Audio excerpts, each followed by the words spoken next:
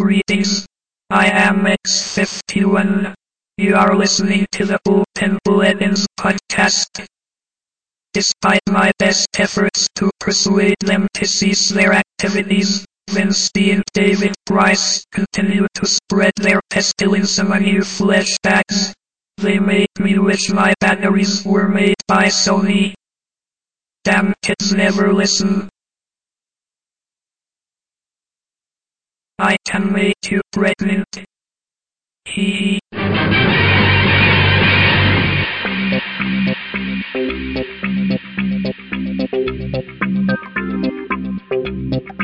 Okay out there in Marveland, face front, this is Stan Lee speaking.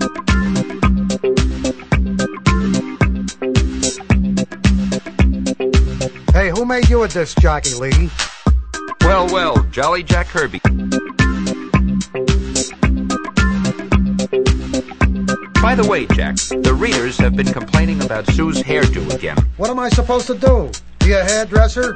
Next time I'll draw her bald-headed.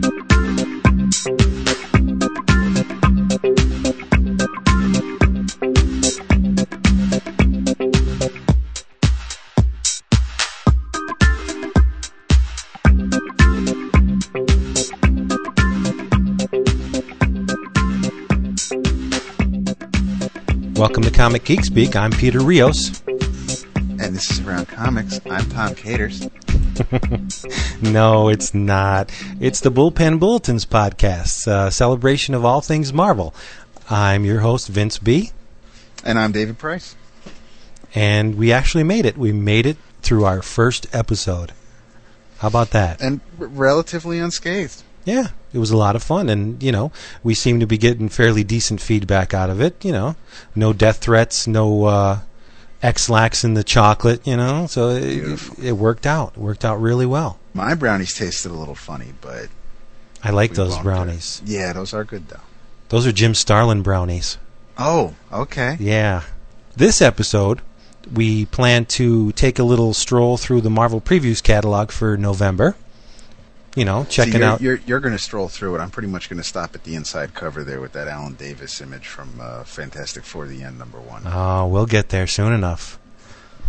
Don't reveal your cards, buddy. You got to know when to hold them.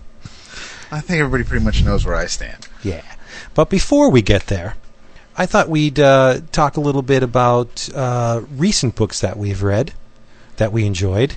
Now, I got my DCBS order Tuesday. The first thing I reached for was the Marvel Zombies hardcover. Now, I heard a lot about it, and I was originally planning on picking up the individual issues, but once I saw the first one sell out, and then they did an alternate cover and a variant, and then the second happened with the second issue, I thought I'd hold off. And because I knew they'd collect it. Marvel's real good about stuff like that. And I sat down this afternoon, and I read the whole thing in one sitting. And I have to say, it has to be the best book I've read in a long, long time. Wow. Yeah, no hyperbole, no exaggeration. This series was great from the first page to the last. I mean, Kirkman nailed it. Well, when you're working with established characters like that, it's all about what kind of situations you can put them in, other than what we've seen them before. And they're zombies, so he had pretty much a head start there. But without spoiling anything, because I haven't read it yet, and I wasn't sure as to what, aside from everybody being a zombie, what the premise was. So is this an alternate, like an Exiles type story where it's just an alternate Earth? Is this based in some sort of Marvel reality in any way, shape, or form in any of their universes? Well, yeah, it spirals out of Mark Millar's Ultimate Fantastic Four. Okay. When Reed and company got shunted off to that other dimension, and they met their zombie equivalents, and I won't blow that for you, but yeah, it's directly related to Ultimate FF. Okay. Does it recap that in any way, or is it just a straight standalone story? You don't even have to know that. I think they do mention it once in there, but like one of the characters says, "Gee, it would be great if we had Reed here to help us out." But naturally, that's not doesn't factor into the story at all. But the events in this book, every issue had a holy shit moment. No kidding. Yeah, it was so good. I mean, I'll spoil. I'm not going to be in the habit of spoiling things because people want to enjoy their books. But there's one part in I think it's the first. No, it's the second issue where a certain cosmic being comes down. I won't say who, but let's just say his skin is pretty thick, and Wolverine goes to whack at him with the claws, and he ends up ripping the claws out of his forearm because they won't penetrate this guy's hide. So he's standing there and he's like, "Oh well," and the claws are hanging out and his bones are shattered in the arm. It's so cool. It is so. That's the thing about this book. It's a total geek out book. Every page has something in there that you would say, "Oh, that is so neat." And Sean Phillips, the perfect artist for this project. He nailed it. Every character was perfect. The atmosphere was appropriately dark and decrepit and gloomy, and the buildings were all messed up, and just an excellent series. If you were ever thinking about picking that up, do it. And what's cool about it is in the back of the book they reproduce all of the variant covers. Arthur Sudum's covers, and I'll tell you, that guy is a force to be reckoned with. I mean, you look at his stuff, and it's very painterly. There's sweeping brush strokes in it, and very loose, but it's kind of deceptive because he hides these little pockets of detail where you can look at them forever, like the texture in a skull, or in like the flesh hanging off Spider-Man's neck. It's just there's these little tiny little universes of detail in the thing. The guy's an amazing artist, and I looked at those covers, and I tell you, they brought back the days of Jim Warren's books. I mean, any one of those would be a perfect fit on the cover of Eerie or Creepy or those magazines. Just so good and so disgusting. But the source material, the famous covers that he took them from, you can't go wrong there. It was brilliant. I think that was Quesada's idea to do that. To do the homages? Yeah, yeah. And the best one, I think, is the cover, The Secret Wars. That is really cool. I saw that. It's an excellent package all around. Just, I don't want to gush because I don't want to sound like a little fanboy. But, well, I am. But it was amazing book, just great. Oh, that's great. Yeah. Huh. How about you? Well, I don't have anything that grand. I do, and I really don't have anything that recent. There's, I'm in the middle of reading Eternals #2, which I think so far I'm enjoying more than the setup issue than #1, but I won't go into that. The one Marvel story that I did read recently were the 5 issues of the Defenders mini by Giffen, DeMatteis, and Maguire. I read those 5 issues, and I got a kick out of it. It was definitely Giffen and DeMatteis.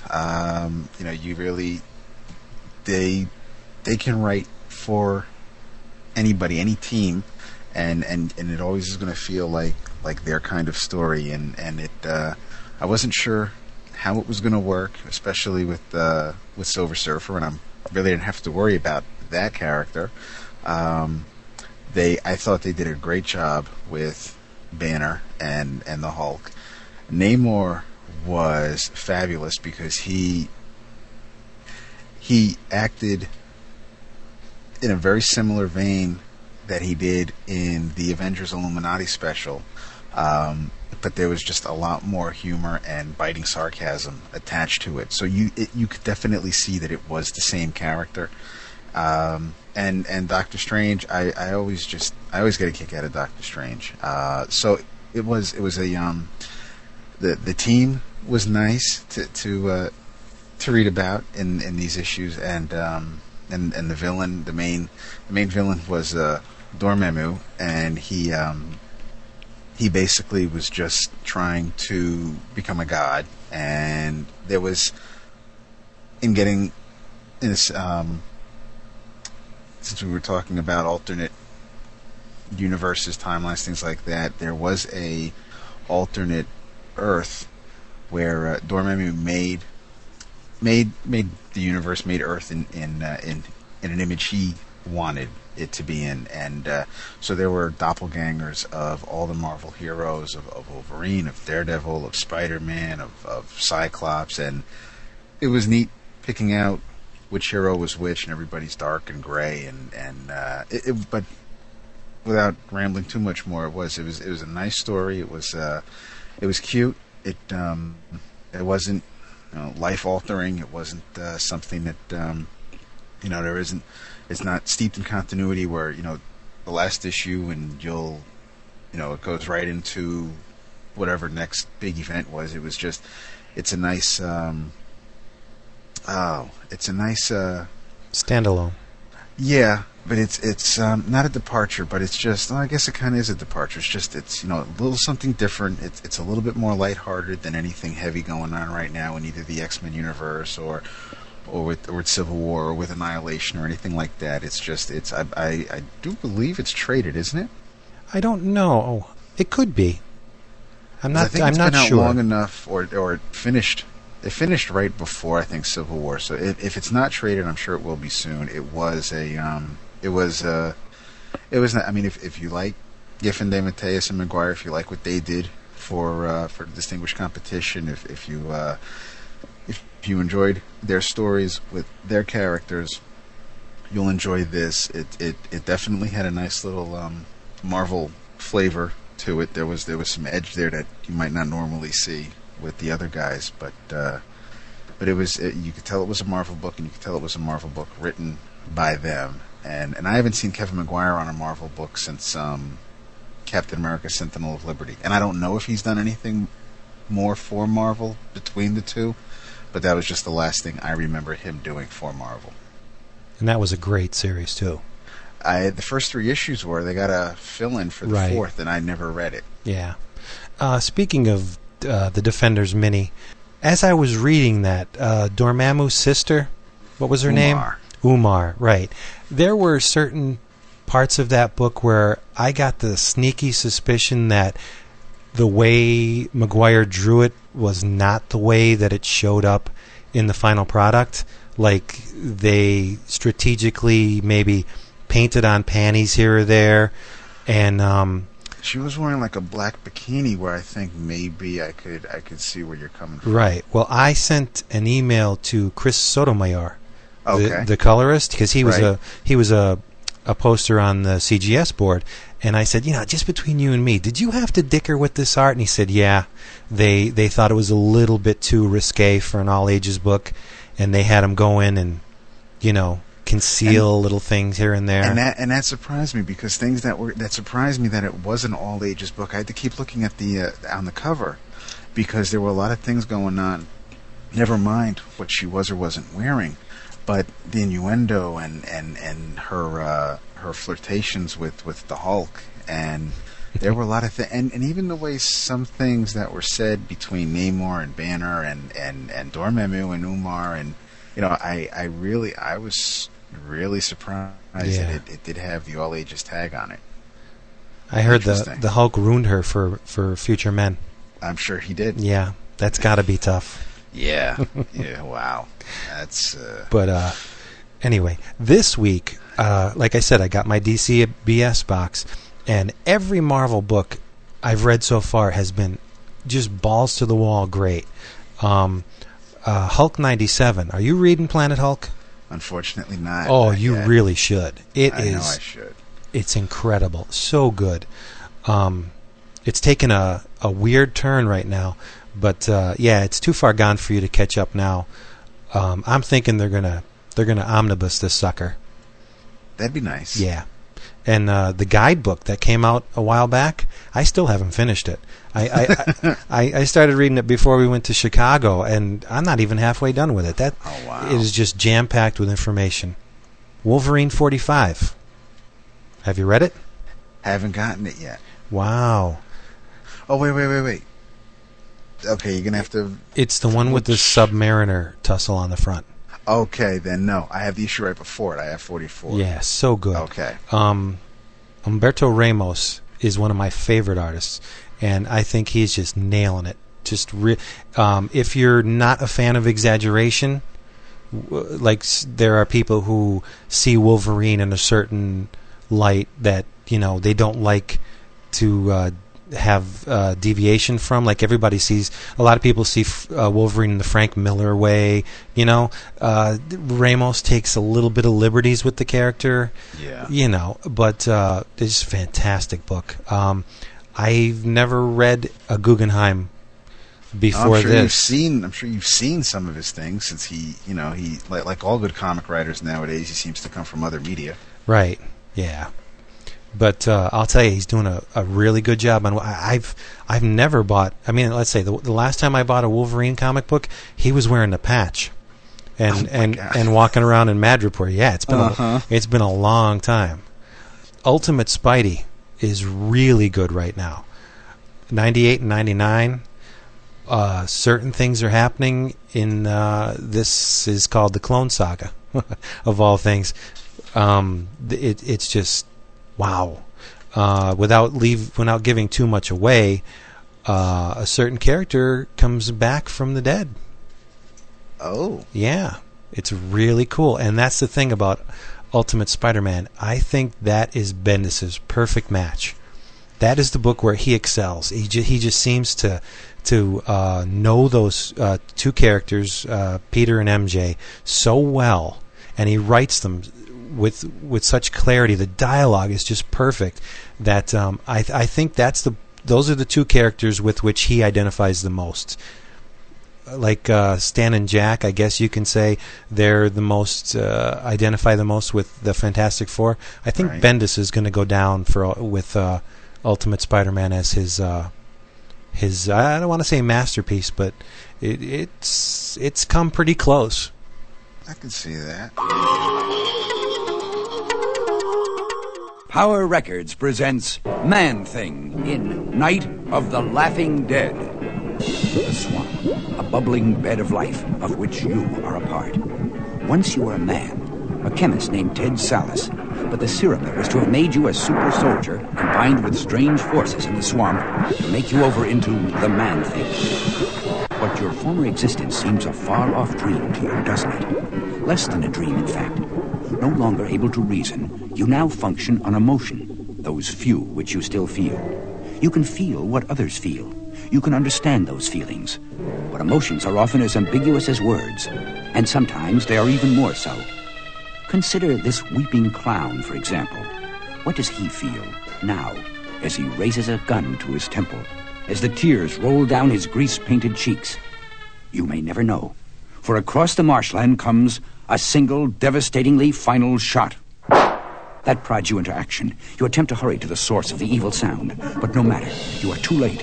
It was too late before you began. And all you can do is stare through hazy crimson eyes at the little clown's corpse and reflect on the buried fragments of memories brought to the surface by the ugly sight. You remember how the man you were fought to protect his scientific discovery. You remember more, the blinding moments of escape, the knowledge that he had to destroy the vial, and perhaps, at the same time, destroy himself. And so, Ted Sallis did what had to be done. Memory. You recall the transformation, the mingling of the chemical with the swamp waters around him, the stark shock to his metabolism, and the bitter ending of his sanity. Slowly, mercifully, the memories end. And the man who was once Ted Sallis, whose body has become that of a swamp-roaming creature, forgets again what once he knew. It's better that way. It's better. As those thoughts fade, your gaze falls upon something at the dead man's foot. But you wonder, Could these little scrawls on this thin white leaf explain why the man took his own life? But wait, another flash of recollection from your former life. Funeral. Humans bury their dead, so this one must be laid to rest. And so you take the body deep into the marsh, while events take shape miles away that will transform this already somber evening into something more terrifying by far. I haven't gotten around to reading a lot. I read Annihilation #1. It was a solid read. Yeah, I did. I thought I did. I thought it was a solid read, and I did order the next 2 issues. So I'll probably, being only a 6-issue mini, I'm sure I'll stick with that just to see where it goes, because I don't know a lot about Marvel's cosmic characters. So it'd be nice if I at least had some ideas to who they were, what they were doing, and in a few months' time, if I look back or have to recall anything about Marvel's cosmic heroes or characters, I can at least say, well, back in Annihilation. So I'll stick with that mini. The one Marvel book that I did read recently, it was after Defenders and right before me getting into the Eternals #2. I did sit down with Ultimate Fantastic Four Annual #2, and I figured I'd read it because the last time I read an Ultimate Fantastic Four was the last issue of the Doom story back in issue 12, I think, and it looks like I now have a complete Ultimate Mole Man collection with those issues from 1 through 12, and now with this annual, because that's the main villain of the story. I decided I get this issue because with Mike Carey writing the main Ultimate Fantastic Four starting last month, I figured I'll give the annual a shot just to get an idea as to what to expect. And the story wasn't bad. It was it reminded me of a typical annual back from Marvel's days of yore. It was a nice story, nice done-in-one story where there wasn't, there are things that they can refer back to later, which is nice, but the art, I like the Mole Man's flashback sequences. I like the art in those sequences, in those panels. Immelman's art, at times, if it wasn't for the skin tone or the complexion or the coloring on the characters, especially the women, I would not be able to tell the women apart, especially the 2 student scientists, the blonde and I believe the she Indian. And there were a couple of panels there where if they weren't colored correctly, I wouldn't have been able to tell which woman was which.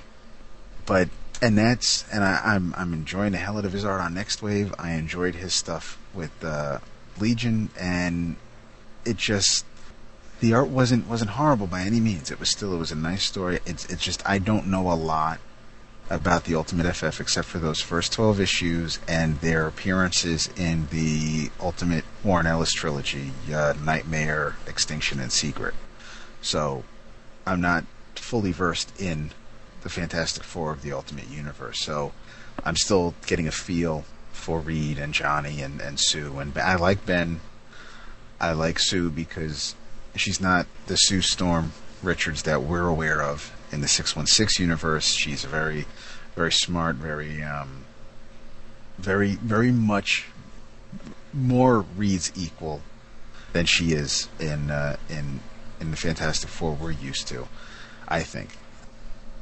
Like I said, I like Ben. I'm getting a kick out of the younger Reed, and Johnny's that typical, just can be that typical annoying kid, be the baby brother, or just the kid that just keeps popping up. But overall, it's a good team. So I am glad that I'm looking forward to reading Ultimate Fantastic Four from 33 on. So I think that'll be my next read. Yeah, see, I thought it was really well done. I really enjoyed the carefree kind of air it had. I mean, there was never really a sense that the FF were in any kind of danger, or the kids were, that their lives were in danger. But the artwork, I think, was really solid. Traditionally, art on Marvel annuals has not always been the greatest. I don't think anybody can call Stuart Immonen a schlub. He's top class. Right. I thought it was a nice, easygoing read. It was fun.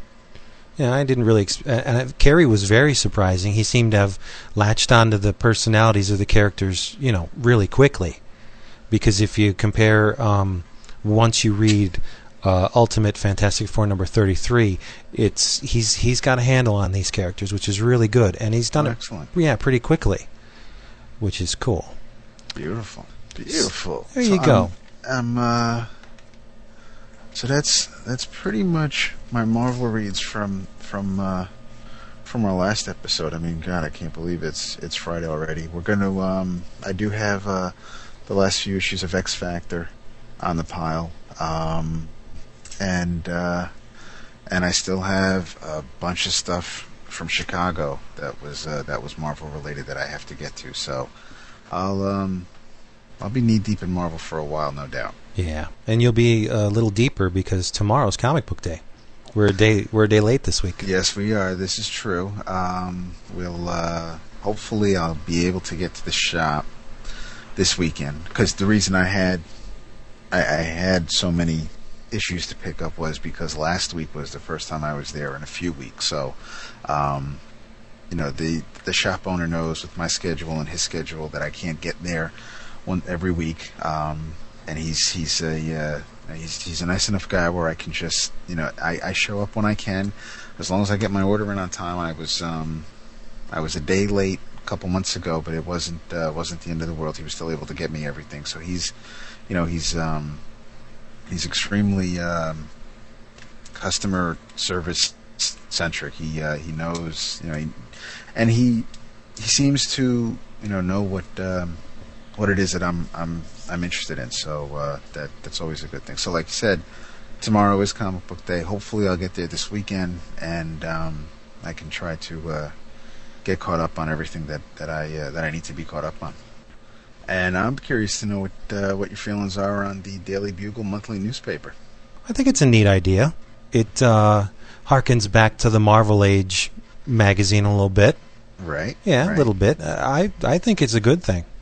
Are they giving these away for free, or if I'm looking closely enough on that cover, I think just like the Civil War edition that came out a couple months back, it's going to be 50 cents. Well, come on, that's cool. What else are you going to spend 50 cents? Right, it's not going to break anybody. Right. I mean, it looks like it looks like chock full of interviews, solicits, a monthly checklist of sale titles. So it looks like it is going to be something similar to Marvel Age, where the only other alternative would be is if it were an actual Daily Bugle newspaper where it's events going on in Marvel from the eyes of J. Jonah Jameson. That would be neat. It would be neat. I mean, it would be neat to be a flip book, a flip bugle, where you could have one half all about J. Jonah Jameson and his feelings on everything, and Marvel information on the other. But right above that, I need to ask about this whole Young Guns 06 Reload. Yeah. There are a couple of guys on this list that have been doing comics for quite some time. I agree. Leinil Yu, for one. I mean, he was drawing Uncanny X-Men a few years back. He's worked for a lot of places, and when I hear Young Guns, for Marvel to promote, a Young Gun, I'm thinking someone that they just grabbed out of a talent pool, or just someone who you haven't seen much of, and Marvel saying this guy's going to blow up. But a couple of these names here already have. Right, like Pasquale Ferry. That's like calling Ron Lim a Young Gun. You know, great. That's because I mean that Heroes for Hire series that he did with what was it, Stern and Ostrander? That's going was back. that Heroes for Hire or was it just Iron Fist? No, I think it was Heroes for Hire. That's going Okay. back what, close to 10 years. And he was working on the 2099 the 2099 stuff. The World of Tomorrow magazine, when they consolidated all the titles into one magazine. Oh, okay. Yeah, he did that. And Scott Collins also did Heroes for Hire. I think Pascal Ferry lasted about 10 or 12 issues on that, maybe. And Scott Collins did one in between there. Yeah, it's a decent enough series. Now, what about Ariel Olivetti? What else has... I know he's doing Punisher War Journal, and he's done work for the guys down the street, right? Yeah. See, when I think of Ariel Olivetti, I think of a cover artist primarily. Yeah. The man is great with paint. But one name, and maybe this name was under the original Young Guns from a couple of years ago, Jim Cheung. So if he wasn't part of the list in 2004, why the hell isn't he on this list? Maybe he pissed in Casada's coffee. I don't know. I'll take Jim Cheung over Billy Tan any day. Oh, you and me both. Yeah. I mean, come on. Yeah, Billy Tan, he's decent enough, but he just doesn't. There's nothing there to spark my interest. It looks. No. His style reminds me a little bit too much of the Image years. Yeah. Yeah. Absolutely. Yeah. Yeah. That scratchy. Yeah. You're right. He's very capable, though, but there's really nothing inspired about his work. No, you're absolutely right. Yeah, and but I mean, and the fact that he's on X-Men just blows my mind. I think the good thing about a list like this is it draws attention to artists' work that may have been overlooked a little bit. Like, so what if Pascal Ferry has been working in the business for a while? His art is fantastic, and more people should pay attention. Yes. But I think that the two names on this list, Simone Bianchi and Clayton Crane. Now, I'm really surprised. Every once in a while, I'll stumble upon an artist whose style is unlike anything out there.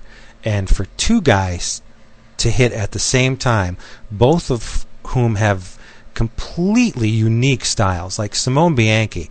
When I saw his work on a miniseries for the Distinguished Competition, one of the Seven Soldiers series, I thought he's not going to be working for them for long because talk about solid. The guy has a style that's so organic and very, very painterly. Sometimes his figures, they almost look like gesture drawings. They're so loose, very fluid. And then Clayton Crane, who seems to be, from another dimension altogether. I mean, his stuff is ungodly. It's just so detailed and just creepy. I mean, I'd go with creepy. His Spider-Man is more than lanky. I think Clayton Crane was the only reason to buy that Ghost Rider miniseries that hit a while back. I mean, Ennis didn't really kind of phoned it in. Yeah. I didn't avoid that mini, but I didn't go out of my way to get it, so I still have not read it. Right. And because of the current Ghost Rider doesn't really tie into it too much, I'm really in no rush to run out and get it. Yeah, it was by the numbers, Ennis. But it did look pretty. You're right. Oh, it was fantastic. Not a lot of meat on them bones. But, I mean, as a whole, this list is really solid. The only one I have any kind of misgivings about is Billy Tan, but... Yeah, that's one big reservation right there. Yeah. And I think maybe the list is a little short. I mean, just these half dozen guys? Yeah, what about Jim Cheung? Get him on there. That's right. Or what about... Oh, no, but, someone else who's been in the business for ages that should probably be a young gun on this list. What about Greg Land? You're baiting me. Let's save that till we get to the page, buddy. Well, it's only a page away. I know, but it's going to be worth the wait. All right. And now, I have not read an issue of Astonishing X-Men. I've heard many, many good things about it, but Yeah, we need to rectify that. yeah. It's a great series. See, you say that too, and I just, from what I've read and seen out of the mind of Joss Whedon, I don't know. I mean, Buffy did absolutely nothing for me. Okay, so don't even. That's like saying, "Wow, Steven Spielberg made E.T. Why am I going to go see Schindler's List?" You're right. You're right. It's just this is. Don't have any. You can't go in with any preconceived notion. You know who the X-Men are. You know who Wolverine is. You know who Cyclops is. You know who White Queen is. You know who Beast and Kitty is. You know who these characters are. You just don't know what Joss can do with them. And what's really unique is that, Wolverine's on my X team. Let me make sure he's in every panel on every page. Wolverine's a background character. You see Logan, like, occasionally. He's not, he's not even... I think Hugh Jackman had more lines as Wolverine in the first X-Men movie towards the end, where he just, called Cyclops names and things like that. There's not a lot of Wolverine, so you're not going to buy this book for Wolverine. You're buying this because it's a good story about this team. And speaking of the X-Men movies, there are some of the aspects of the first story arc actually played into, or they used in the third X-Men movie. Every issue has been really great to look at, and it's a nice read. It's a different X-Men tale. It's not slam, wham, boom. Nothing crazy, nothing kinetic. It's a nice, well-written story. Cassidy does a really good job in his rendition of these characters. It's you can't knock Cassidy. Oh God, no. I mean, there might be a couple of scenes here and there where someone might look a little stiff, but for the most part, it's I see nothing stiff about that cover. No, that cover definitely is sweet. Not. I mean, he draws a great Beast. A little bit of a Frank Quitely vibe comes from that Beast. Yes, because it's still that Catman Beast, which I'm not familiar with how I didn't read the Morrison run, so I don't know about Beast being cat-like. Yeah, one demerit for you, buddy. I know, but the omnibus is coming, right? Oh, yeah. So, okay.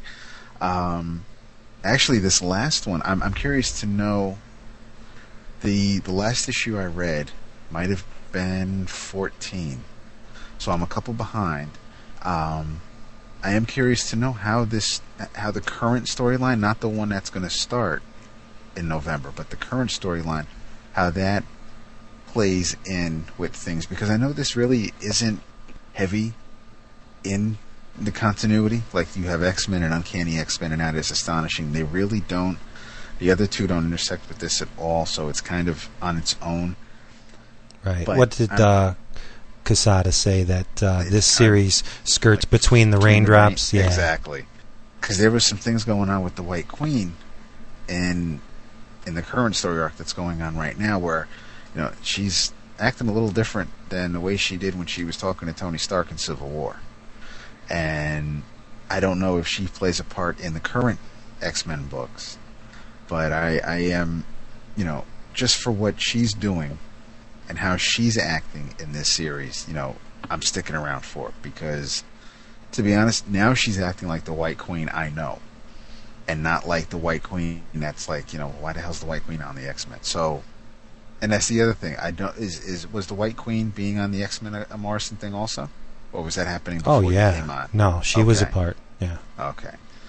So you can tell by the cover and in the first paragraph, the first sentence. So that's already kind of spoiled for anybody who didn't read the first 12 issues. But Colossus is back, and hey, I mean, if Colossus is an X-Men again, or is alive again, then I have no problems with that. Yeah. What a way to go out, though. Yeah, that's true. The only rooms left are my deluxe. Come on, Richard. We'll find another... lady, not tonight. I'm exhausted. I'll just bet. That'll be $22.40, including tax. These two young people are Richard Rory and Ruth Hart. Two old friends of yours, Man-Thing. Well, that was a hassle, wasn't it? I'll say. I'll bet he's a reform school reject. But you know, I haven't got the energy to argue with him. Not now. Maybe we can go to the carnival tomorrow. Carnival? Sure. See the trucks over there? They must be playing a town around here. Boss, Mr. Garvey, Daryl's gone. Run away. We've got to go after him. We can't lose the show's only clown. And besides, he was terribly upset tonight. I'm afraid of what he might do. Please, Mr. Garvey, if he does something rash, you'll be out. I'll be the boss of this three-ring loney farm, just like before, you hear? And if you don't like it, you can scram. Holy cow, Ruth. Did you see that? Richard, wait. You don't know... Them's your options, Ayla. Either you... Huh? Hold her right there, Buster. Oh, run along, Sonny. You heard the man, Twipe. Scram. See? He's the boss. He's my boss. And I don't like nobody messing with my boss. Oh, boy. No, sir, I don't like it at all. Now, I'd advise you to blow while you still got legs to walk on. It ain't wise to get Trag mad at you twice. Trag? The world's strongest man? Gosh, that's who hit me. Whoever you are, you've got to get out of here. She's right, Richard. Please, take me with you. Hey, boss. Ayla's leaving, too. Step on it, lover. Trag doesn't look happy about this. In fact, I think he and DeBoss plan to follow us. I don't care about them. I just want to find Daryl. My poor clown. First, we find another motel. I've got to get to sleep. We can go Clarabelle hunting tomorrow, Miss... You haven't told us your name, miss, or why you're looking for a clown. I'm sorry, it's Ayla Prentice. I'm a high-wire artist with the carnival, and I'm trying to keep my clown from destroying himself. You see, I loved Daryl, but I betrayed him. He stopped laughing, stopped living, just wanted to die. Stop! Pull over there! That's his car! Sure, okay. There he is, and thank the Lord he's alive! Daryl! I'm here! Daryl! Daryl, what's wrong? Can't you see me? It's Ayla. Why doesn't he answer? He acts as if he doesn't know who I am. Maybe his mind is just totally snapped. That's so. It's my fault. Whoa! Where do you think you're going? It's dangerous out there. Let go of me. I have to go after him. It's my fault he's like this. Richard, look at this. I think it's a suicide note. Ayla's not exaggerating. The little guy is in a bad way. To say the least. Okay, then. We go. But slowly. Carefully. Remember, the next log you step on could have teeth.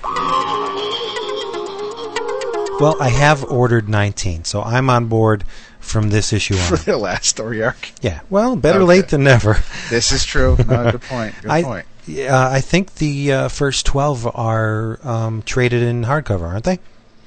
I know this is... Actually, I have the first volume. Volume 1 is gifted. I think that's issues 1 through 6. So I know they have the first 2 stories in 2 separate trades. Mm-hmm. If it is hardcover, it probably is 1 through 13 or 1 through 12. Yeah, well, I'll pick that up in a second. Okay. Moving on to Ultimate Fantastic Four, number 36.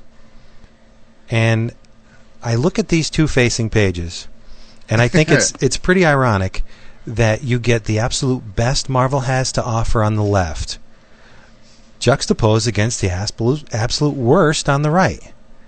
You know, look at Pascal Ferry's art. The man can draw the shit out of anything. Organic, machinery, architecture. I mean, and he has a style that's so rich. I mean, the personal stamp is on everything he draws. Look at his line. His line is so fluid. It just seems to flow from the guy. And then you got Greg Land. You know? Well, I don't know. Let's see. That's who's portraying Invisible Girl there? That's what's that one? Jenna Jameson. Probably. Trace Sue's booty. Trace Sue's booty. Thank you very much. I can sing the rest of the song for you, but I won't. Oh, thank you. No, the guy probably is very serious about his art, and he's a human being with feelings, but I don't think he's suited for the job. He's not a sequential artist.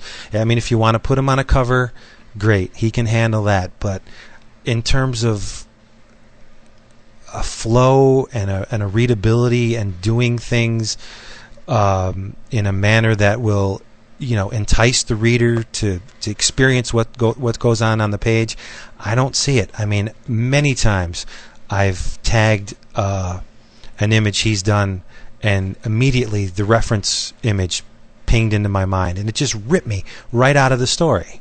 I believe it. I mean, reference is very important for an illustrator, but if it pulls the reader out of the story, and if it becomes a crutch where you rely on it to the point where it saps the soul out of your work, what good is it? I don't see why this man is as popular as he is. It just boggles my mind. Absolutely right. I have his autograph. Oh, that's right. On the program from Wizard World. Yes. When Chris and Sean took great pains to get me that autograph, and I guess Chris and Sal. Yeah, Chris and Sal. Sean? Who's Sean? I guess it took a lot longer than they had planned, because when they were at Greg Land's booth, he had to leave to go get his light box so he can trace his signature. I got a million of them. Oh man, and they're all about him.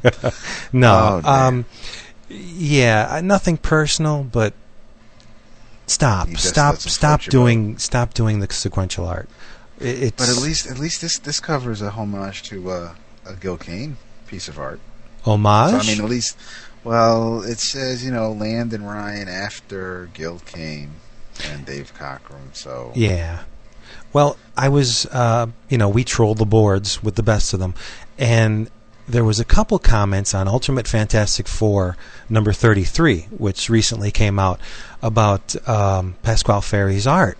A couple guys said, the art's just not doing it for me. I'm not feeling it. And that, my head almost exploded, because I can't fathom how anyone could look at this magnificent art and not come away from it saying that, hey, this guy's got his shit together, especially when you look back on the issue before. It's like Beauty and the Beast. Mm-hmm. It just, Pasquale Ferry, man, I'd take a bullet for you, buddy. I would. The man is a master, and it, so young, too. I got a question, though, about this Ultimate Power cover. What's that? And I'm going to probably be getting this series because I'm interested in seeing how Bendis writes Squadron Supreme. Yeah, I'm getting it myself. But why is first of all, that's a horrible looking Zarda or Power Princess. I'm not sure. I'm trying to think of which actress that's supposed to be. But Arcana is. I should have a snare drum. Boom, boom, and looks like Shape back there looks like one of the guys from our gang. The Arcana, why? What's with the Black Canary sonic scream she's doing there? She doesn't have to open her mouth to do anything. To fly, well, not at least as far as her powers. Maybe she's waiting for me. Hey, no, you know what it was? He removed the member coming in from the side of the screen cap. No, okay. We got to lighten up. We got to lighten up on the guy. And lighten up. That's a good thing. If he just lightens up, loosens himself to the point, he's got the chops because he's proved it on Nightwing. The guy can do it, but recently he seems to have fallen into this trap where the reference has become instead of a means to an end, it's the be all and the end all. Yeah, right. And I'd like to see him, loosen up. Let's see what he can do. You're right. I agree with that. And I saw that one cover where Thor was mystically floating above the White House. I thought it was a woman. Okay. Yeah. Maybe it was. Maybe it wasn't the original reference. Let's leave Mr. Land alone for a little while. Moving right along. We don't need a whipping boy. We are a celebration of all things Marvel. That's right. Yes. That's good. Come on. Yeah. And now we're on Marvel Spotlight on Brian Michael Bendis and Mark Bagley. Now, I have never investigated the Spotlight series until yesterday. I took a look through the Brubaker one, with Billy Tan. There's a lot of information in these books. There's interviews and profiles, and you get some sample art from the artist half. But I'll tell you, the Brubaker one is really good. They must be at least a 10-page interview with the guy, and it's not maybe like a paragraph on a page. Those pages are loaded. Wow. Yeah, I was very surprised because I just thought they were puff pieces, little blow-off things that Marvel put out just to keep the names out there. Mm-hmm. But no, they seem to be putting a little bit of work into these things. And I just love that Mark Bagley Ultimate Spider-Man 100 cover. That is so sweet. Are there 100 Spider-Man on there? I don't know.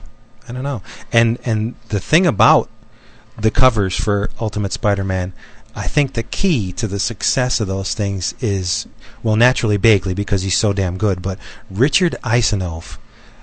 If there ever was a person that could make someone look even better, it's Isanove. Like he to me, he's the same thing as Terry Austin. Whenever Terry Austin hit pencils, they became even better. Isanove can make anybody look fantastic. He just has an amazingly organic style where everything looks perfect, and it's just the colors he chooses, like Maury Hollowell.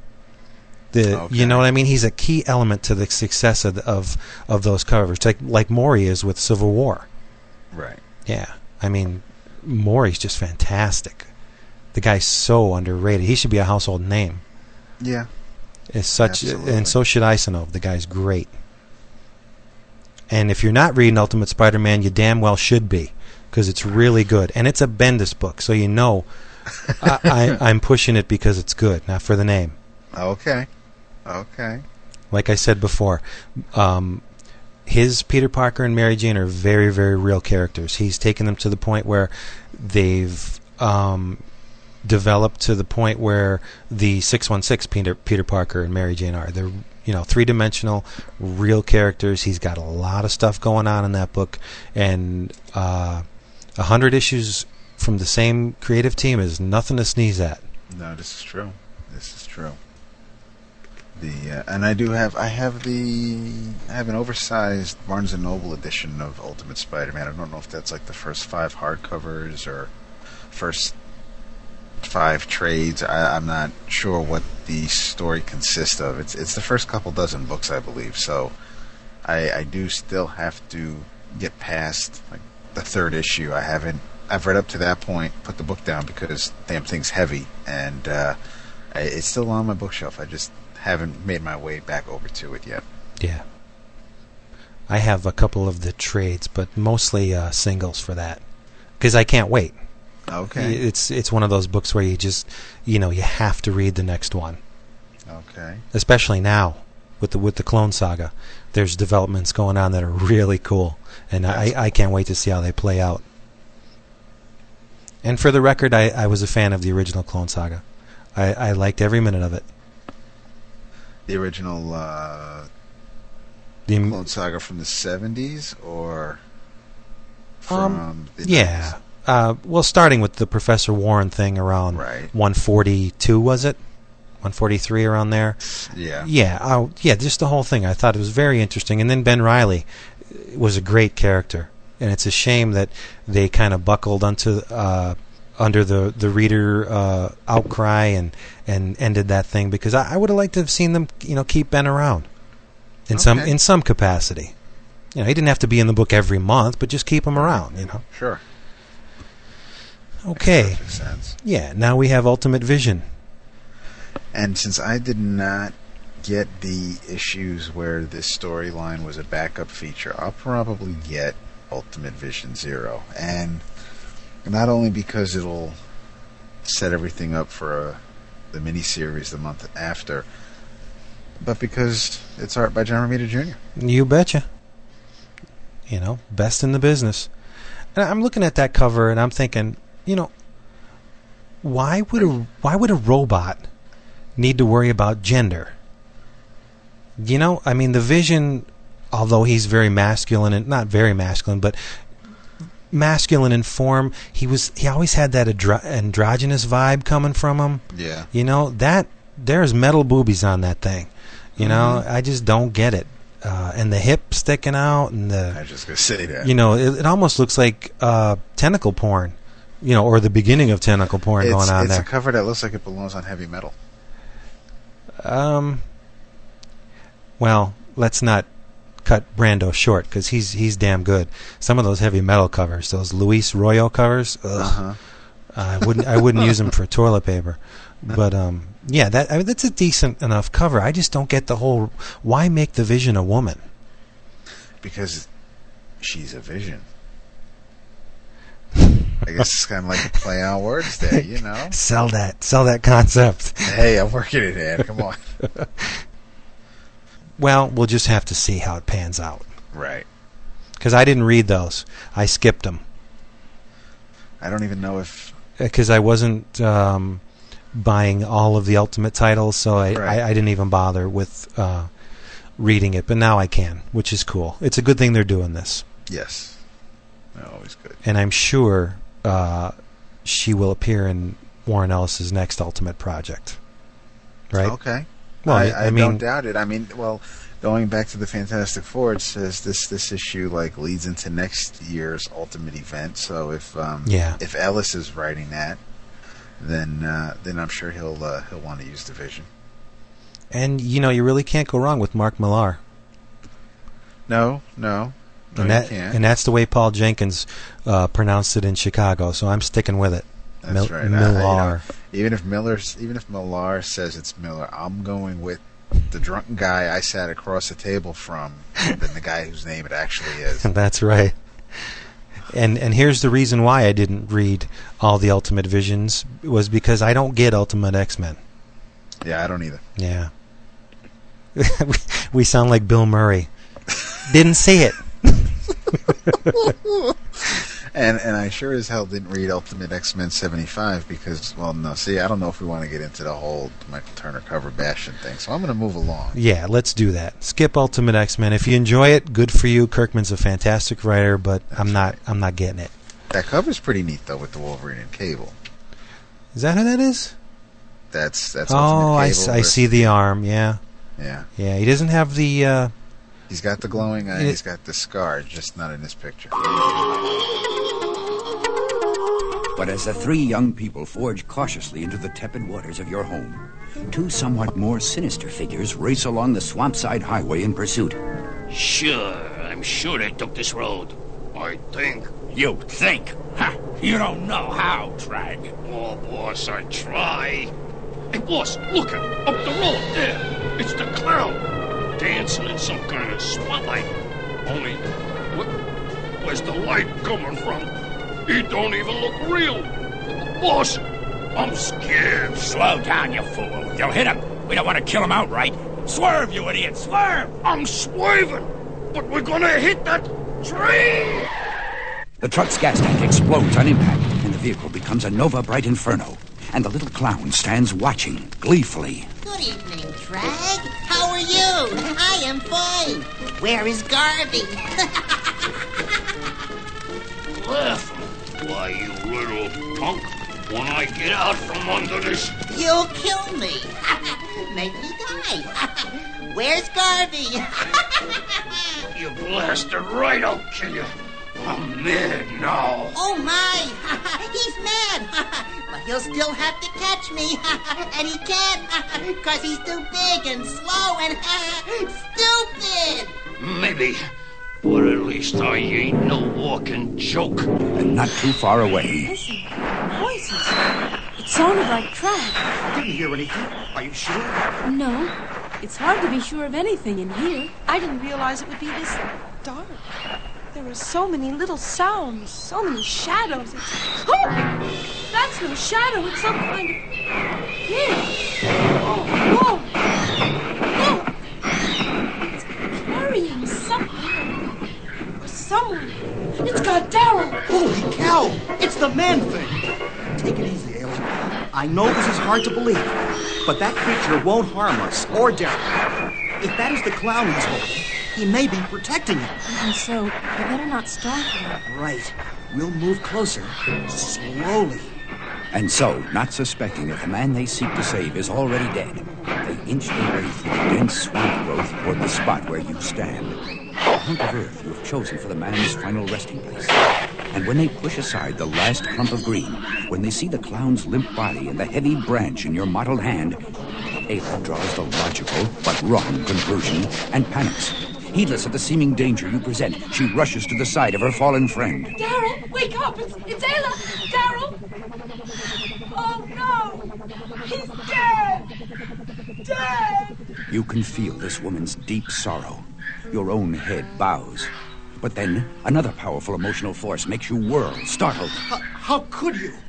I'd almost come to think of you as human. But now, get out! Get out of here, or else... Anger, aimed directly at you, emanating from a man you assume to be your friend. Why?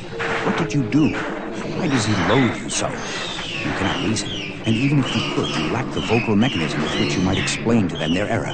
So you merely skulk away. Once you have gone, tears flow copiously. All right. Amazing Spider-Girl. I didn't read any of the other 100 issues. Yeah, I didn't either, but there's something about it that makes me want to read it. It might be the Friends art. I think so. I looked at that and I had to look twice because I almost thought it was Sal Buscema. If you look at, yeah, but if you look at the woman and the child behind, that's looks like Sal's work. Really, you think? Yeah. Oh, you know why though? I'm thinking. And this is going to get me into a rant, so I really don't even want to get into it right now. Go down the road. I'll bring you back. Go ahead. I bet you this is inked by Sal. And you would never know that by reading a Marvel solicitation, because God forbid they tell you who the hell's inking a comic book these days. Right. And man, if that don't piss me off, something awful.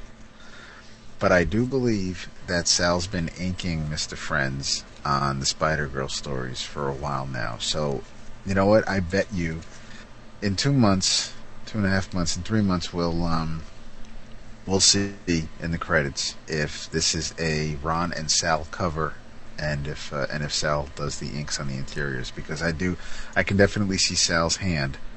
I see Ron Friends, especially in the female's face in the back there. But I can see inks by Sal on this cover. I really like Ron Friends' work too. He takes me back. Oh yeah. And that's probably the best compliment I can give anybody. He takes me back to the Bronze Age, which is really good. There's nothing wrong with that. No. And you know what? Now that you mention it, they don't list colorists either. I just and I specifically went to the Civil War page to see if Maury was listed, and he's not. And no, he's not. That is a crime. Because it's you can't even tell me that if they're even going to say, if they even tried to say something along the lines of, well, it's okay if the inker's not listed because the colorist can kind of fill in where the inker leaves off. Well, okay, that's fine, but the colorists aren't even getting any credit in these solicitations either. If you didn't write it, or pencil as in layout, or just establish the way the page is going to look, you're not getting credit in these solicitations. I'm just begging, just please don't forget about the inkers. Just give the inkers some credit. Right. Now, the colorist, we know that they've been doing a lot. They've been going above and beyond over the years, and there's no doubt about it. And if they, I don't want to slight any colorist. They're great at what they do, or color artist, or however you want to give their profession a title. I have no problem with that. Pencilers and inkers have been a team since I've been reading comics for so long. It's always been pencils and inks by, and if you knew a penciler, you pretty much knew the inker that they were generally teamed up with, and it was one team, and you always said it. It would say written by, and then it would say art by, and it would have both names, or it would say pencils and inks by and have both names. And it just, for whatever reason nowadays, they're just like, no, the penciler does his thing, and then he scans the pages in, and then we get them, and then they ship them out to the inker, or mail them to the inker, or email them to the inker, and then the inker does it, so it's all digital, and it's still being inked, though. You can't tell me it's not. Right. And not to slight McNiven and Vines, but Maury Hollowell is the real star of Civil War. I don't, you can claim differently, but when I look at that art, that color just screams out. Just the texture and the workmanship he puts into it, it's incredible. It's for me anyway. I think that book is all Morey. No, his colors do really make that book. I mean, the pages are great, but you know what? And it's interesting. And you said it too. You said McNiven and Vines. Now, if you just looked at this solicitation, how the hell would you know Dexter Vines had anything to do with this book? Because I'm intelligent. Well, we know that. Yeah. No, you wouldn't know because his name's not there. Come on, Marvel, get with the program here. I'm begging you, please. Bet you if Terry Austin inked a book, you'd see his name on there. Oh, how about that? Oh man. I mean, he's probably going to come back now with Claypool going under. He was doing work for them. Yeah, but he was doing work also recently for the other guys because he inked Marshall Rogers on a Batman story. Ah. So he has been out and about. Who reads those books? All Nobody right. would taste a glass. Here we go. Amazing Spider-Man, 538. I'll be getting it. You betcha. Ron Garney. Yeah, that's true. Yeah, he's amazingly talented. And the transgressions, I think, Straczynski made with the whole Gwen thing, you got to overlook stuff like that, too. I mean, I'm not going to let something like that squelch my enjoyment of a book that comes out a year or two later. You know what I mean? I like where he's going with this. I like the whole Peter and Tony relationship that's going on, and since day one, Peter's wrestling with the fact that maybe he's doing the wrong thing, and it's typical Peter Parker. He's unsure, and that's how Peter should be. When Peter gets too confident, he's not Peter. Okay. To me, anyway. Right. You're right. Yeah, because that's true. Because even though he's still married to MJ, there's still that doubt. There's still that, how the hell did I get this? And you're right. And there's always been tragedy in Peter's life. Even when things went well, something always happened to knock him down. He's the everyman of the Marvel Universe. Very true. Yeah, I like what Straczynski's doing on this. I did read the first few trades when Straczynski and Romita Jr. were on the book, and I think I have the first 4. And I enjoyed it all. So there was the Ezekiel storyline, and there was some good stuff there. And actually, I have all the trades with the J.R. Jr. art. And then when Deodato Jr. came on, I didn't get those. I haven't read those trades yet because I'm just not a big fan of his. You and me both. We'll be able to get to him soon enough. Right. He's coming up. Next page is Friendly Neighborhood Spider-Man number 14, written by Peter David. Yeah. It's a fun book. Are you reading it? I have I read the first issue, and I have the others because of the other storyline, and I have all 12 issues of the other story that I still have to read. And I've gone back, I think, to a couple of Friendly Neighborhood issues and picked them up so I can still read it after the other, but I haven't read it since that initial first issue. I think that was a major blunder on Marvel's part. To start off a new Spider-Man series in the midst of a crossover, right? And I don't know, I just think it maybe didn't launch as big as it could have. Right. And, and you tell Peter David, you're going to start off your series with this crossover. I mean, who wants to do that? I'm sure he had plans for the character where he You're wanted. right. Absolutely. And at least he got to do the first part of the event, so at least he can kind of, it wasn't like his was the second or third issue in where here's this story, now this is a story that you have to tell, like you're being wedged in. He can still kind of do something in his own voice as far as the character, and then he was able to kind of continue that because he wrote the first 3 issues of the storyline. So he wrote Friendly and Amazing and Sensational for that month. The next month, I believe, was Hudlin, and then the following month, Straczynski did the 3 issues, and then I guess they each did their own for for their own title. Mm-hmm. So, he kind of had, at least he was able to do something with, as far as telling his story that he wanted to within the confines of this event. No, in recent issues, Peter David threw kind of a curveball in.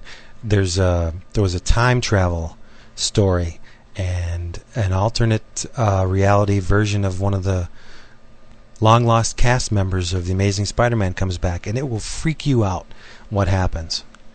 So I won't say anything else because you'll probably read it.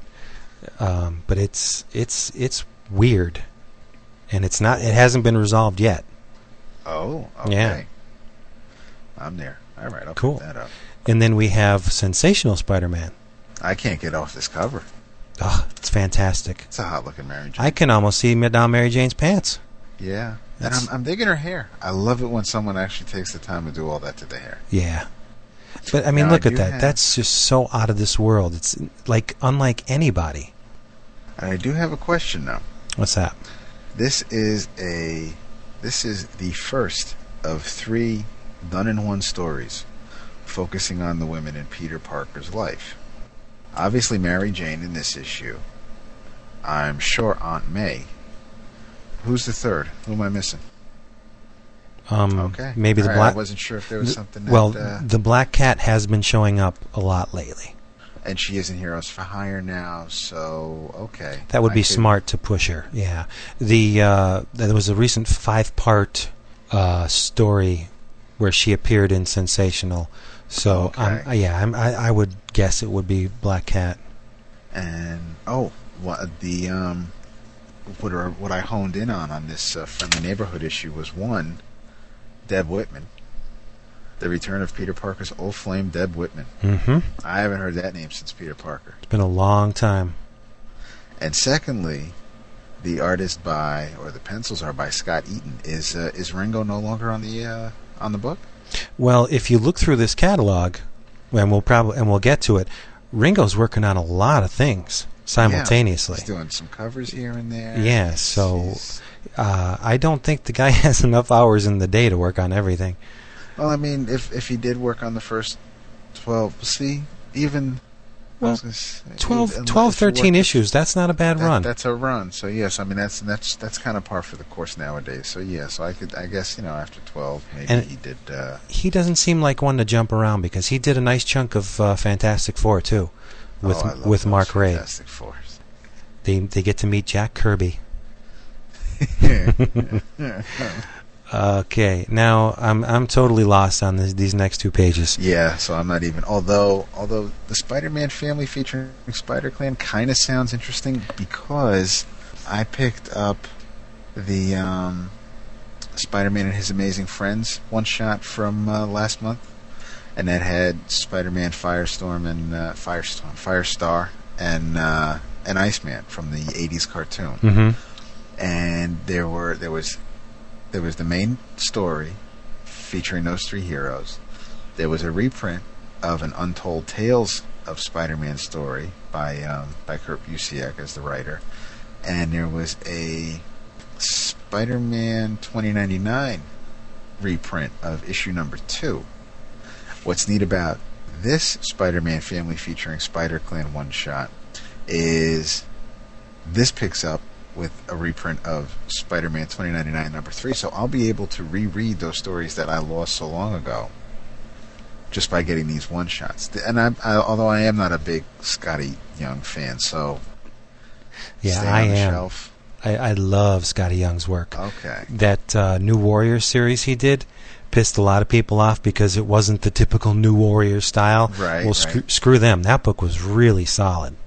He's got a great lighthearted style to him, and I think it's a joy to look at his stuff. But the thing that gets me about this book, where I'm a big sucker for Spider-Man 2099, I think the only new material that we're going to get other than the reprint is the cover. If Scotty Young, if C.B. Cebulski somehow injected Spider-Man 2099 into whatever the new story of this volume is, I would buy it. No, it's basically the main story, which is Peter Parker is the last survivor of a secret ninja group known as the Spider Clan, or so we thought. So that main story is new material. Then you'll have a reprint of Spider-Man 2099 number 3 and Amazing Spidey 252, which is what, the first appearance of the black costume? Right. And see, I have both of those. And Marvel Shadows and Light number 2, the date, whatever book that is. Yeah. So the main story is it's like the old 80-page Giants that the other company used to put out. And that's a good thing. And yeah, you'd have the one story and then you'd have the reprint. So, but a lot of those reprints were kind of standalone, done in one stories, whereas this is part of another. Like I said, you had 2099 number 2 in the last one shot, and that left off to be continued. And I don't know if number 3 went into number 4 or if number 3 ended the story. But if you don't look for those back issues, then you either wait for the next one shot or you just don't finish the storyline. Right. That would be my only gripe with the setup. But and I do, you know what, I do like the cover. So, I mean, and you can't judge a book by its cover, so I don't want to just dismiss, no pun intended, I don't want to just dismiss the book because I don't want to say I'm not a big fan of Scott Young. He did wasn't there a Human Torch miniseries he did also? Yeah, I think that was originally an ongoing, wasn't it? Oh, you think? I think, yeah. Okay. That Next Wave stuff, wasn't it? No, I don't think it was part of that. It was pretty much a standalone. I thought it was a regular, just 4-issue mini. It came out at the same time that Namor series came out. And that wasn't that part of like Tsunami? That's the one. Tsunami See, line? Next Wave, Tsunami. I'm in the ballpark.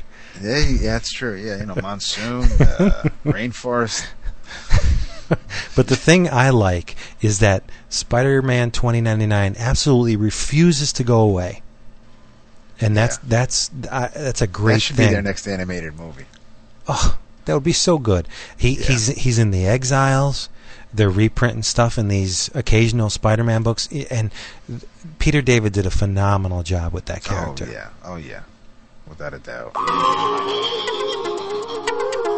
I didn't believe the Man-Thing was capable of this. In fact, it still strikes me as odd that I could face him down so easily. Unless... I never told him how I felt. I'm so ashamed. Oh, wow! How could I have been so blind? Ayla, look. He's been shot. The monster didn't kill him. But that's impossible. We didn't hear any gun go off. And we just saw Daryl alive a few minutes ago.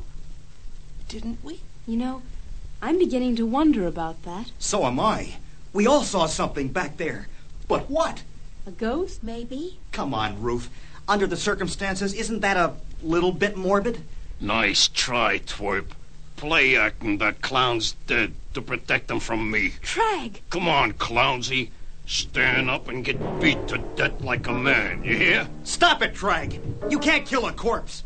Trag, I said stop it! You said. Why should the world's strongest man care like you said? Arr! Perhaps you are the reason Trag should care. For despite your puzzlement at his earlier outburst, you still know Rory as a good man. Who's the lug in the gorilla suit? And Trag's assault upon him enrages you. Whoever he is, he ain't on my side. So he must be on yours. So,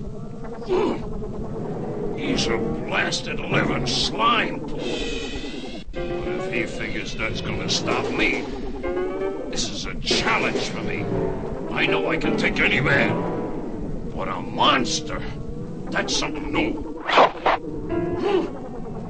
I sliced right through him. He has torn from you some small bits of your being, yet still you stand, to all appearances, unharmed. I tore into you, ripped you apart, and you didn't even feel it. You are waiting for one reaction, fear. For if this man, or any man, fears you, your very touch can burn his flesh to ashes. But Trag is not afraid, only amazed. He attacks again. But this time, it is your strength which prevails. And in the absence of fear, you resort to other, even more brutal means to destroy your foe. But the memories return once more, the visions of needless, wanton slaughter. And though your instincts advise you otherwise, you allow him to live. And as you make that choice, the most bizarre event of this night occurs. Holy leaping! What is it? What's happening to him? Or is it happening to us? Are we all losing our minds? The warm night air has suddenly turned chill as you stare along with the humans at the skeletal specter that has risen from Daryl's lifeless shell. What are you? What do you want? Why, I want to make you laugh. I want smiles and guffaws and grins and good cheer. And most of all, peace. What does any clown want but to make people happy? But I could not go on making others laugh when all I felt inside was pain, when the love I gave was not returned. But now my soul is free. I shall feel mortal pain no more, and so I can laugh forever. You look and listen to the specter of a clown before you, and all that you know, Man-Thing, is that never has laughter made you feel so sad. But here's a name I couldn't believe on the next page. Who did the interior art on this Avengers Next mini? Ron Lim. How about that? He's a young gun, isn't he? He should be. He's only been in the business for what, 25 years? Then, Infinity Gauntlet. That was what, yesterday, right? Yeah, not a big fan. Not a fan of Ron Lim? No, not especially. I appreciate his talent, but he never really did anything for me. He was a really good Silver Surfer artist because he made him awfully shiny. Oh, yeah. The thing that disappointed me about the Silver Surfer series way back was Marshall Rogers. Now I remember Marshall Rogers from by who? Terry Austin. Ding, That's ding, right. ding. Now that work was incredible. And then when I got the first issue of Silver Surfer, it was like there's something missing here. It seemed like just a skeleton of what the man was capable of. Yeah, you're absolutely right. I don't know, but I stuck with it as usual. I can't get away from the Cosmic Heroes. I just love them. Oh, that's good. Yeah, and written by Tom DeFalco, so it'll be in the spirit of the Mighty Marvel Manor. That's right. Yeah. That's right. That was really corny.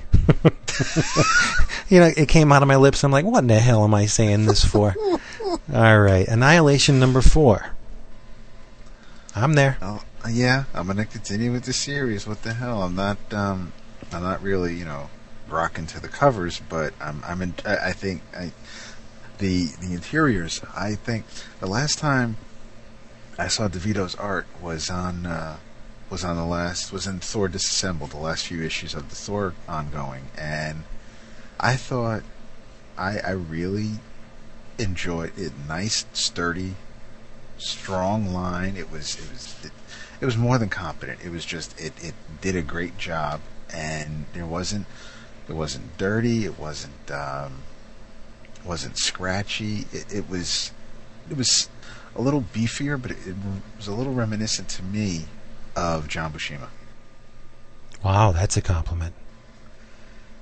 Yeah, I would say so. I mean, I think that Buscema's definitely an influence on him. I see a little bit of Starlin in his art too. Yeah, just a tad. Yeah, a little like a taller Starlin. Starlin had a way of. I picture Starlin, and no offense to Matt Kramer, I picture when I envisioned someone explaining a Starlin character, I either picture bow-legged or someone who just got off a horse. They have like duck feet. The way they kind of the feet are just awfully. There's something in their stance, but everybody seems short and stocky. Whereas with DeVito, everybody just felt taller, like they were standing upright. Right. I think you lost a friend. No, but and Starlin's a complete badass, man. It's like he just got out of Oz. DeVito, I think, got a little bit of a rocky start at CrossGen. I don't know if that was his initial series with Mystic, but I wasn't very impressed. But I was with the first issue of Annihilation. I thought he did a solid job. Okay. It was perfectly suited to the cosmic. Beautiful. Yeah. And did you get the lead-ins to Annihilation? No, I did not. I was going to pick them up in Chicago, but they didn't have them all. They were all great. Really? Yeah. If I had to pick, I would go with Super Skrull as the best of the. No kidding. Yeah, and it was the one I didn't think I would like, but it had a wicked twist ending. I never, I didn't see it coming, and and the art had an air of like a street artist to it. It was almost, I don't even know if this is a word, but it was graffiti-esque. Okay. Like with it was very loose and it was almost like something you would see scrawled across the side of a building, in one of the cities. It was really neat, and they were all very good. Nova, who is a character that I just can't seem to get away from, was really good. Ronan, they were all solid. There wasn't a stinker in the bunch. Oh, that's great. Yeah. And moving on to we got a handbook, which I'm not getting. Right. Although I am getting one handbook, but it's not this one. And Agents of Atlas #4.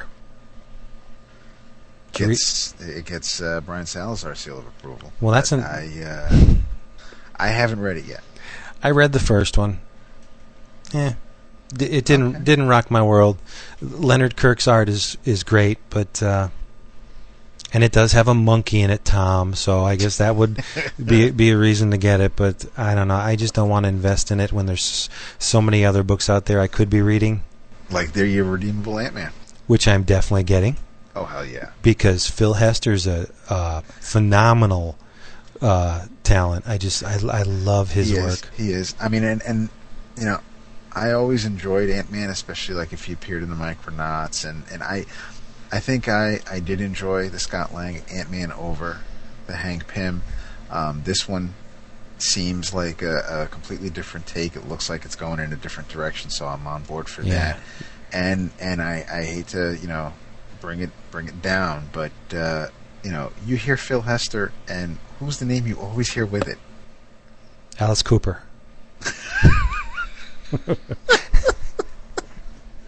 Close. If by Alice Cooper you meant Andy Parks, you're right. That's right. And his name's not even there, but he's inking the man on this book. It's like, God damn it! Why you gotta be hating like that? You gotta be positivity. Yeah, you're right. I positively don't see his name listed here as an inker, and it should be. If they just scooch that text box over a little bit and put another line in there, just a little bit. How much? I mean, they don't even have to put another line. No, right after it. Drop the point size down, put it all on one line. That'll be all right. And it's not like it's just, and I don't think Phil's even just doing the cover on his own. Even if it was pencils and cover, and the cover was only by Phil Hester, then maybe I could kind of try to buy this one. Like, hey, we're not really sure who's going to ink it this month, but don't give me that BS, man. Yeah. This ain't your daddy's Ant-Man. For sure. That's what I'm getting from it. But to bring it back up a notch, we'll go back. We'll Dwayne McDuffie on Beyond. Right, and just to go back to Ant-Man for a second. Oh, fine. Because while you're digging, I'm going to dig too. Good. I bet my last $1 that this Bug series will beat the shit out of the other company's Bug series, which stinks on ice. That's all I'm going to say about that. I don't know. You like ants more than beetles? This one I do. Yeah. Okay. I invested $18 in the other Bug, and what do I get at the end of $18? The suit is extraterrestrial in origin. No shit. You can't tell that by reading the damn thing? Whatever. I am. Yeah, forget it. Forget about it. All right, you're right. Dwayne McDuffie. So good to see that name back. Hell yeah. Oh, and Scott Collins, another guy I'd take a bullet for. And Medusa's seen better days, it looks like, on this cover. Yeah, she's taking a little nap. She's replenishing herself. Well, I don't know if she's taking a nap or if she's getting thrown about, because she's got Deathlock and Craven fighting down there, and I wonder where the Wasp is for old Hank here to be putting the moves on Firebrand over here. Look at him. He's a player. And I do like Collins' art, or Collins, or however you want to pronounce his name. Yeah. But here it just looks a little too loose. It Oh, looks like he's just really expecting someone to just come in and make sure all the lines connect. And if you really study the man's art, he does not use a whole lot of blacks. And to get that kind of definition out of that few lines, I mean, a lot of the credit goes to the colorist, true. But, I mean, he's precise. You know, there's not too much that's wasted in there. No, you're right. You're right. Although, I mean, I guess I'm comparing, and maybe, you know, I'm not jumping to conclusions. I don't want to say, you know, maybe it was rushed, maybe there was something else going on. I have the first Marvel Team-Up trade, and that work looks a lot cleaner, a lot tighter than this. I think his in the issues that came out so far of the Beyond, that to me looks more like his Flash work than, say, that Avengers Mightiest Heroes series he did, which was really good, but he seemed to take a little bit of a departure from the style that he had on the Flash. Okay. And it's, you know, you could tell it's all done by the same guy, but it didn't seem as intricate. This, to me, seems more along the lines of that. And it's got Deathlock. Yeah. How could you say no to Deathlock? You can't. They'll kick your ass. Pewter, get me a beer. Hey, and look at this. We just mentioned it, and here it is. Avengers, Earth's Mightiest Heroes 2. I think I'm going to pass on this, even if it's written by Joe Casey, whose work I really like. I'm just going to wait till this gets traded, and then I'll take a look at it and see if it's... And I'll wait till it gets traded, because they'll probably reoffer or resolicit or relist the first story that you were just talking about that I read. Yeah.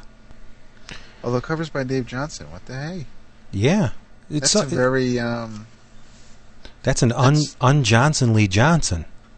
It is. It actually, it looks... That Hawkeye kind of looks like Collins in the cleaner, tighter stages that I was just talking about. And look at the line work on the Black Panther.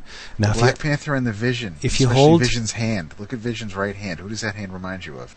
It's a Kirby hand. Yes, it is. Now, if you hold your hand over the color part and just look at the line work on the Black Panther, on the white, whose line work does that look like? That looks like oh crap. I know you're thinking it. Oh, damn it. Finish it. Looks like Frank Cho, doesn't it? Yes. Thank you. There you go. Man, yes. See, I know how you think. Yes, and that's a compliment if there ever was one. Not so much in the part where he's holding the bow, but that whole Black Panther elbow and that's Cho. Yes, it is. Thank you. My God. Yeah. Absolutely. Oh, we work so well together. Yes, we do. Now we have Black Panther number 22. Wearing some funky Shogun Warrior looking stuff. Yeah. And I'm surprised there's not a pow in the little... It looks like there should be, especially with that burst right there. Yeah. Oh, man, take me back. Yeah, I'm passing on that, only because I read the Black Panther trade that you recommend. Well, did you recommend, or did I just pick it up because of the John? You grabbed it. You and I were... I wanted to read it. I probably still will. Right. But so you didn't recommend it? No, I told you to take it. Yeah. We were both looking at it, but I I latched onto it because it's John Romita Jr., God Among Men. And I read it. It was a little bit too Chuck D for me. You know, really? A little bit too... Is it ham-fisted? Agenda-ridden. Okay. I think. And that's not a bad thing. I mean, you write what you know, but... like a Spike Lee movie? There were parts in it that were... I don't know. It just... It wasn't what I expected it to be, which I wanted a little bit more of what Mr. Priest did. Right. Mr. Owsley. And it's not that at all. Fantastic artwork. And sure. The storyline was fairly gripping. It was pretty good, but if Romita Jr. was drawing the series, I would get it, just for his presence alone. Right. But the story didn't compel me to pick it up, past that trade. So Okay.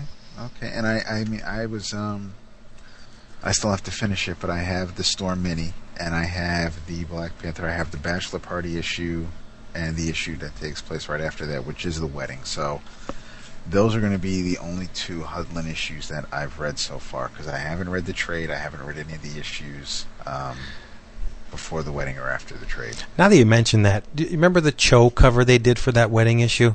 Yeah. Where you got friggin' Bishop on the side, and he's got that little tear coming down his face. It's like that friggin' commercial back in the day with the Indian crying over the garbage.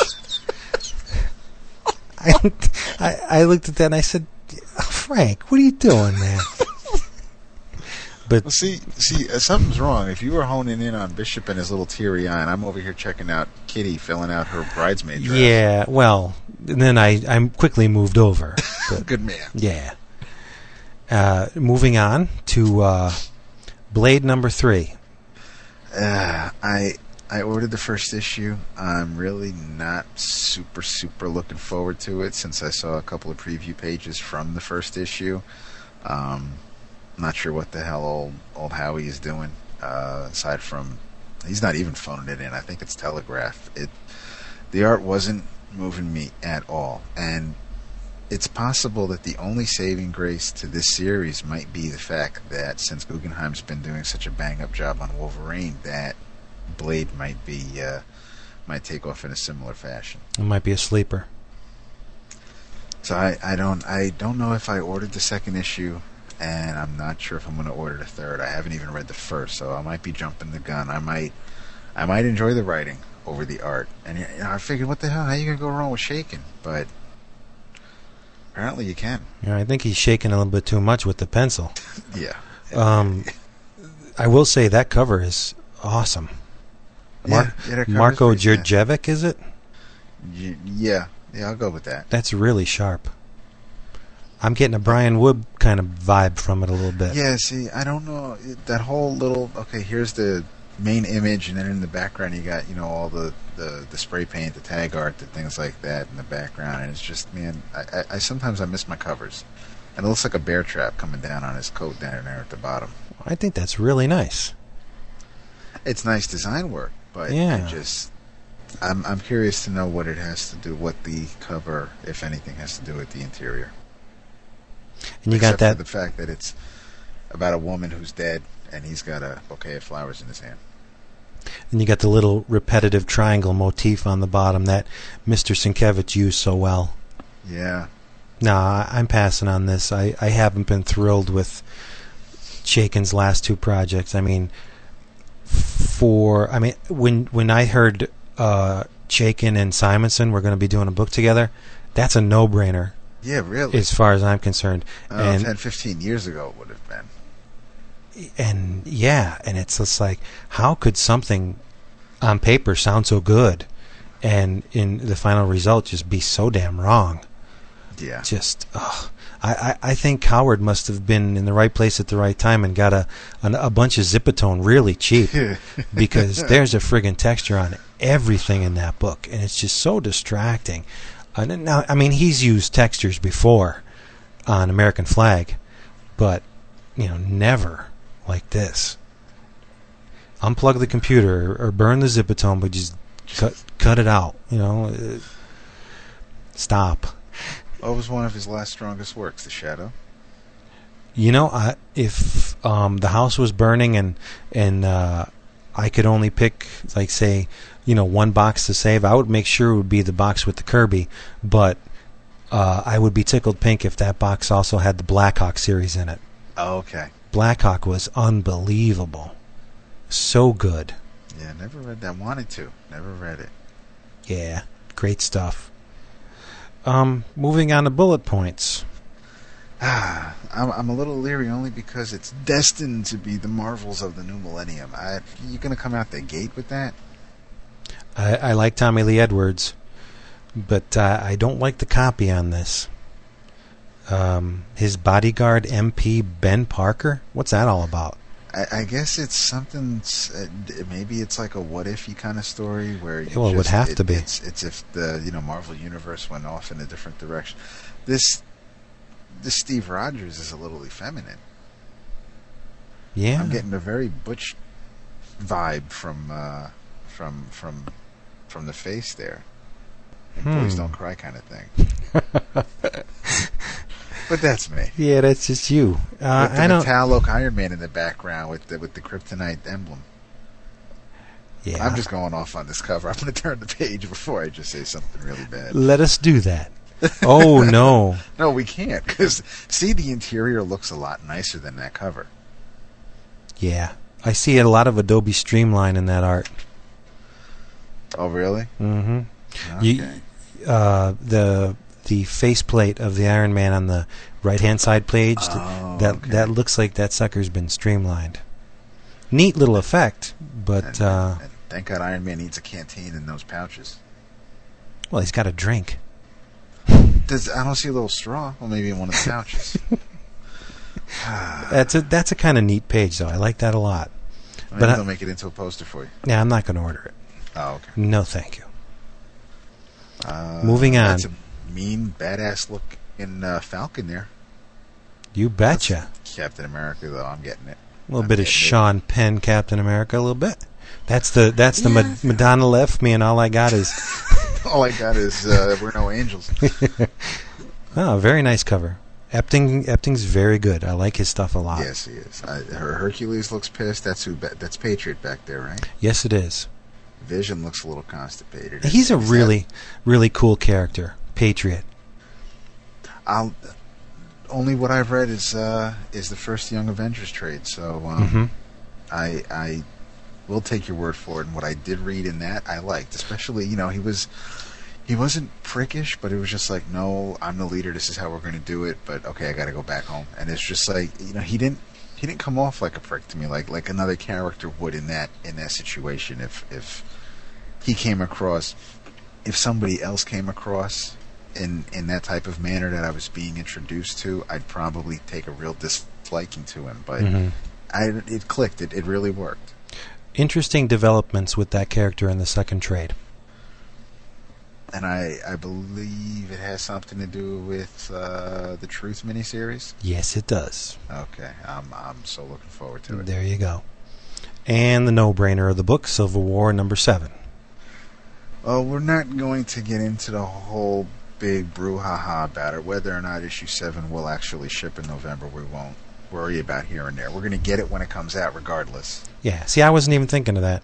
I just took a look at that, and I see when I go through the previews, I have a pen in hand, and I just circle the ones I want, and it didn't even dawn on me that maybe it might not ship at that time. I'm ordering it. When this gets released, and if people want to talk about it on the forums, they're going to say, well, it didn't come out, and that's fine, But you know what? As you're going to see in this catalog, there's plenty of other things you can read in its place until it does get hit. So, like you said, when it comes out, I'm reading it. It's not a big deal. If it ships, super. So, Civil War #7 is on the list. Yeah, I would wait any amount of time for work of that quality. Yeah, you're right. The work is great, and I'm enjoying the story. I really am. Me too.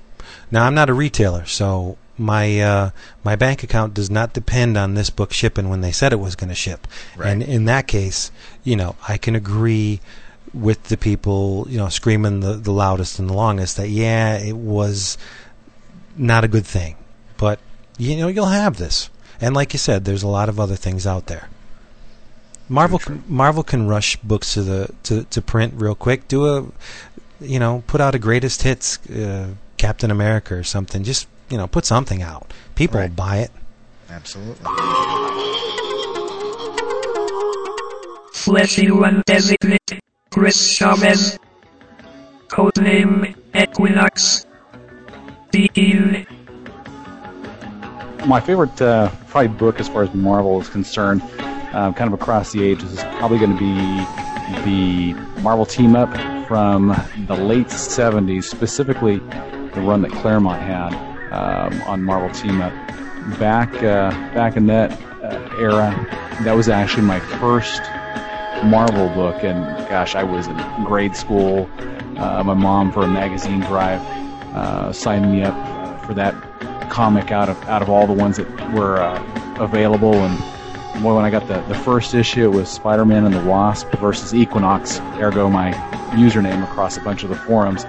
To me, that was my gateway to the Marvel Universe. I wasn't getting Amazing Spider-Man, I wasn't getting Avengers or any of the other books that were coming out at the time. So, for me, the canon for the Marvel Universe and Spider-Man and the different characters at the time, it was all in those pages. And boy, whether it was Claremont teamed up with Byrne or any of the other artists that were coming along at the time, I got a healthy dose of everything. You got your character, one-on-one character stories, a la Spider-Man with Luke Cage, back in the Afro and chain belt days, fighting fires with the New York Fire Department.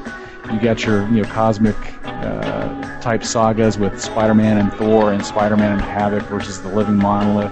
Hell, you even got your Spy and Espionage. It was a great 4-parter that Claremont had, and I think it was Sal Buscema. I think he was being inked by Steve Leohola.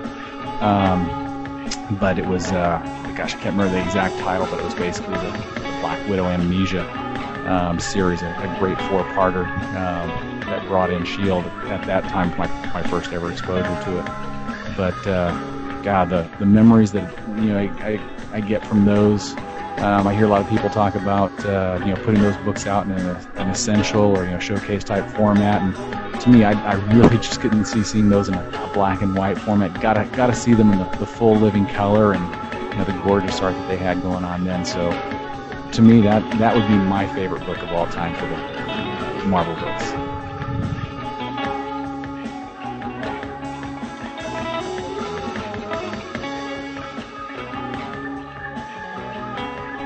Daredevil 91. I'm there. Yeah. Thanks to Mr. Chris Niesman, so am I. Yeah. And there's a guy, every book he's ever recommended to me has been really good. And I've been a big Daredevil fan since way, way, way back. Mm-hmm. And oddly enough, Kevin Smith was the one who turned me off to the character. No kidding. Yeah, didn't like that arc at all.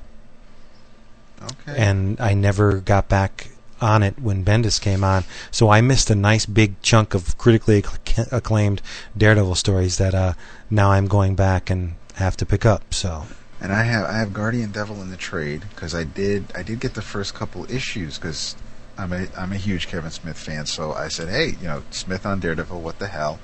And for an editor-in-chief, Joe Quesada is a fantastic artist. And all jokes aside, he's doing a great job running Marvel right now,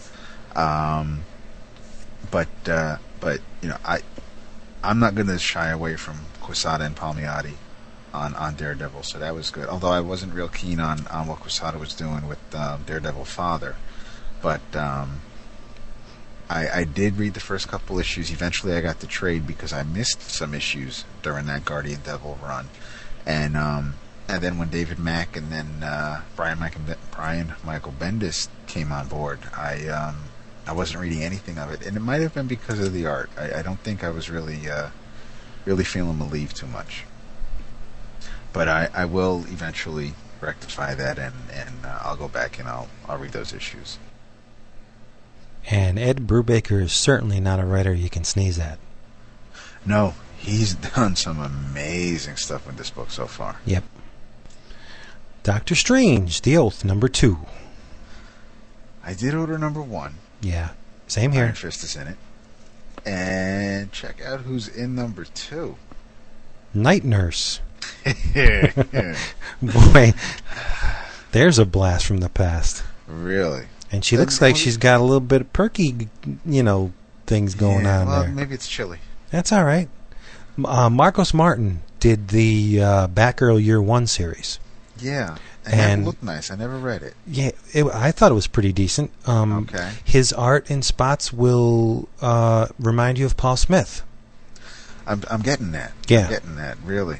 I can see that a little bit in Strange Face. I mean, there's a little bit more detail than Smith would do, and a little bit. It's a different look, but I can see that, especially in the cape, and Yeah. Yeah. I like I said, I read the first one. I'm thinking I'll probably continue it. It's only 5 issues. Yeah, I'll stick with it too. I always had a soft spot for Doctor Strange. Yes. And Especially Brian by Paul Smith. Oh yeah, and Brian K. Vaughan. So. Yeah, and I've read. I haven't read too much by him. I did read the first trade of Y, which I didn't go out and get anything else since. I'm not reading Ex Machina at the moment, and I have yet to start The Runaways, so I haven't read a lot of Vaughn stuff. Tell you what, I'm going to go out in one swoop. I'm going to get all the Runaway stuff, because I'll admit it's not a book I read. You know, and I keep hearing everybody go on about how good The Runaways is. Yeah. And I picked up the Young Avengers Runaways. Right. Civil War thing, and I like the team. I like the dynamic they have going on there. So I'll give it a shot. Okay. And there's certain people on the forum that plug the hell out of that book.